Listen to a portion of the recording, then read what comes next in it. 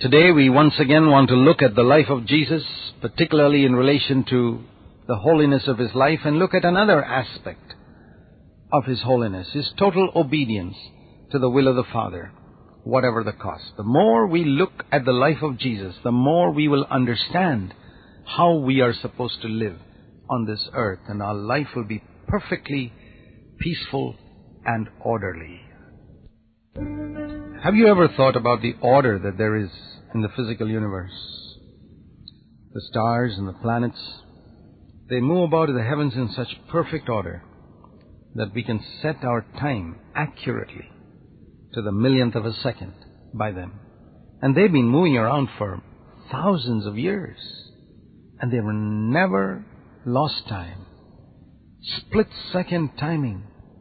You can predict where a particular star or a planet will be 1 year, 2 years from now. On a particular date at a particular time, you can predict where it will be because it never slows down. It never goes too fast. It moves in its orbit. It moves according to the speed which God has appointed for it. And that's why when you look at the heavens, there's such perfect order. No planet crashes into another. Everything moves about in perfect order. And what is the secret? The secret is they obey the will of God exactly.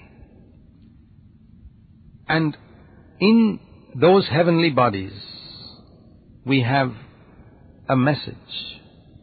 You know, the Bible says that though they do not speak, their voice goes around over the whole earth. What is the voice that comes to us from these heavenly bodies? It is basically this. We have a Creator. That's what the stars and planets are saying. We have a Creator, and we obey that Creator perfectly, and we never have a problem. Everything goes smoothly for us, day by day, because we obey our Creator totally. Have you heard that message? Do you believe it's true? Why is there so much chaos, confusion, perhaps in your life, certainly in the world?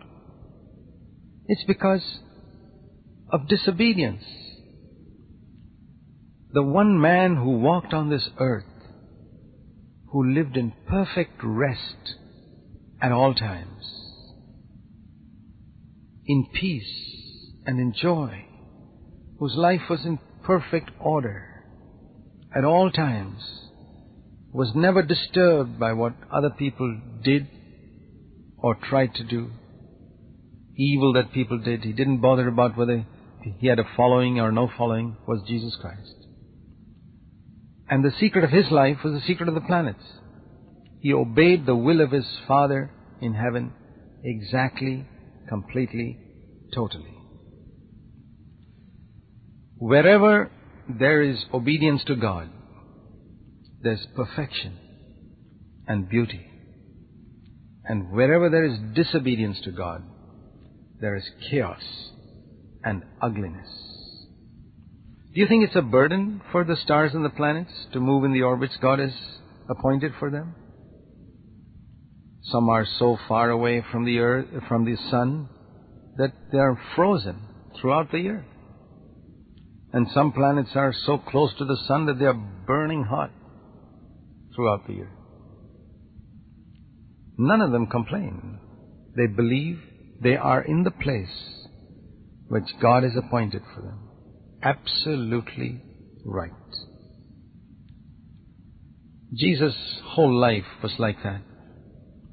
He never had any desire to go to places that his Father never wanted him to go.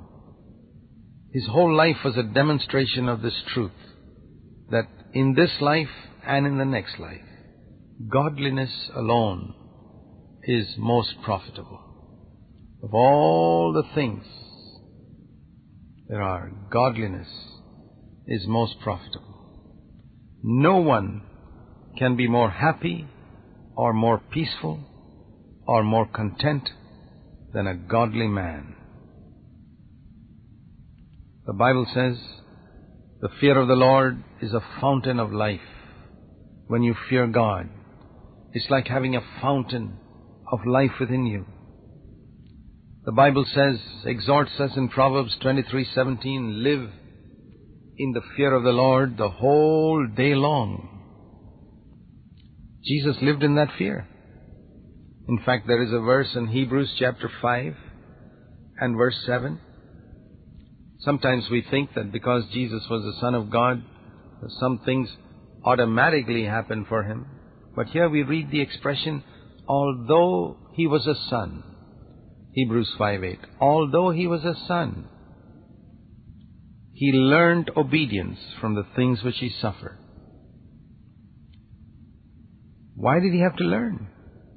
And we also read in the previous verse, Hebrews 5:7, that he was heard, not because he was a son of God, but because of his piety, because he feared his Father. It was the fear of his heavenly Father that made his prayers to be heard. There's an example there for us. You know, in every area, Jesus was seeking to be an example for us. The holier our life is, the more our prayers will be heard. Why does it say in the Bible in James chapter 5, verse 17 onwards, that the effectual, fervent prayer of a righteous man avails much? It's not anybody's prayer. It's the prayer of a righteous man. The more godly a man is, the more his prayers are heard. Why was Jesus' prayers heard? Because he feared, because of his godly fear. Do you think that your prayers are heard no matter how you live? It's not true. Psalm 66 verse 18 says, if I regard iniquity in my heart, the Lord will not hear me. A godly life is the most profitable life that any man can ever live. You may face problems, but you'll overcome them. Every single one of them.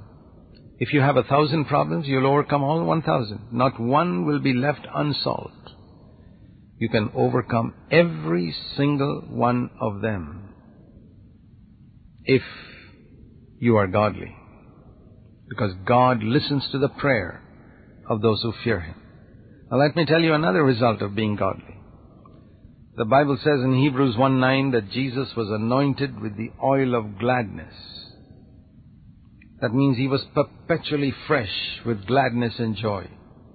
Not because He was God's Son, but because He loved righteousness and hated sin. That's what that verse says. He was anointed with the oil of gladness above His companions, which means He had more joy and gladness in His life than all other believers. Not because He was the Son of God, but because He loved righteousness and hated sin.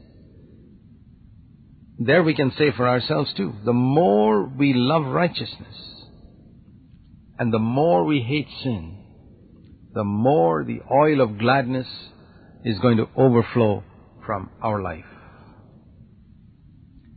God can commit Himself only to a man who is upright morally. This is the secret of all spiritual authority. And if you want to have authority in your life over Satan, over your circumstances, over your problems, seek after godliness. Keep your conscience absolutely clear, whatever your conscience convicts you about. Never mind what other Christians do. You follow your conscience and keep it absolutely clear. You will find spiritual authority coming in your life. Now, religious people in Jesus' time did not appreciate the holiness of Jesus. You know, one godly man can make a tremendous difference, even in a city. There is a verse in Jeremiah chapter 5 and verse 1 which says that if there was one godly man in Jerusalem at that time, the city would not have been captured by the Babylonians. Isn't it a sad thing? Jerusalem could have been saved by one godly man, but there wasn't even one. Sodom could have been saved if there were 10 godly people there, but there weren't 10. There may have been 1,000 compromisers in Sodom and in Jerusalem. They couldn't help. What is God looking for? Numbers? No. He's never looked for numbers. 1,000 compromisers cannot save a city. One godly man can.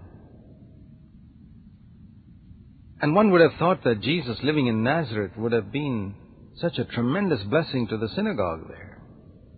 But when he went to speak in that synagogue, his very first message, they interrupted him halfway. And we read in Luke chapter 4, they took him to the hill on which their city was built and wanted to throw him down a cliff. What does this teach us? That even religious people do not appreciate genuine holiness. Even religious Christians do not appreciate a man who comes with a message of holiness and godliness and victory over sin and obedience to God's commandments. Why did they hate Jesus so much? Because he pointed out their sin fearlessly. He pointed out their love of money. He pointed out their love of honor. He pointed out how they were seeking their own.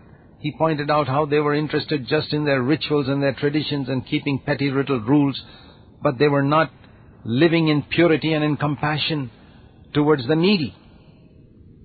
And therefore, Jesus faced the hostility of people, rejection, misunderstanding, opposition, hatred, criticism, rejection, ridicule, persecution, excommunication by all the Jewish religious leaders, being warned about, being called bad names, and finally they killed him because he preached holiness. So you see, the result of living a holy life is not that you're going to get a medal. You'd probably be crucified. See, they would not have crucified him if he had just lived a holy life and not bothered them. But his holiness was such that it was like a light that exposed the darkness in them. And they were determined to silence him. Jesus said it like this in John 3 verse 19 and 20. The Living Bible reads like this: their sentence is based on this fact, that the light from heaven came into this world, but they loved the darkness more than the light, for their deeds were evil. They hated the heavenly light because they wanted to sin in the darkness. They stayed away from that light for fear their sins would be exposed. My dear friends, the Christian religious world of today is just the same.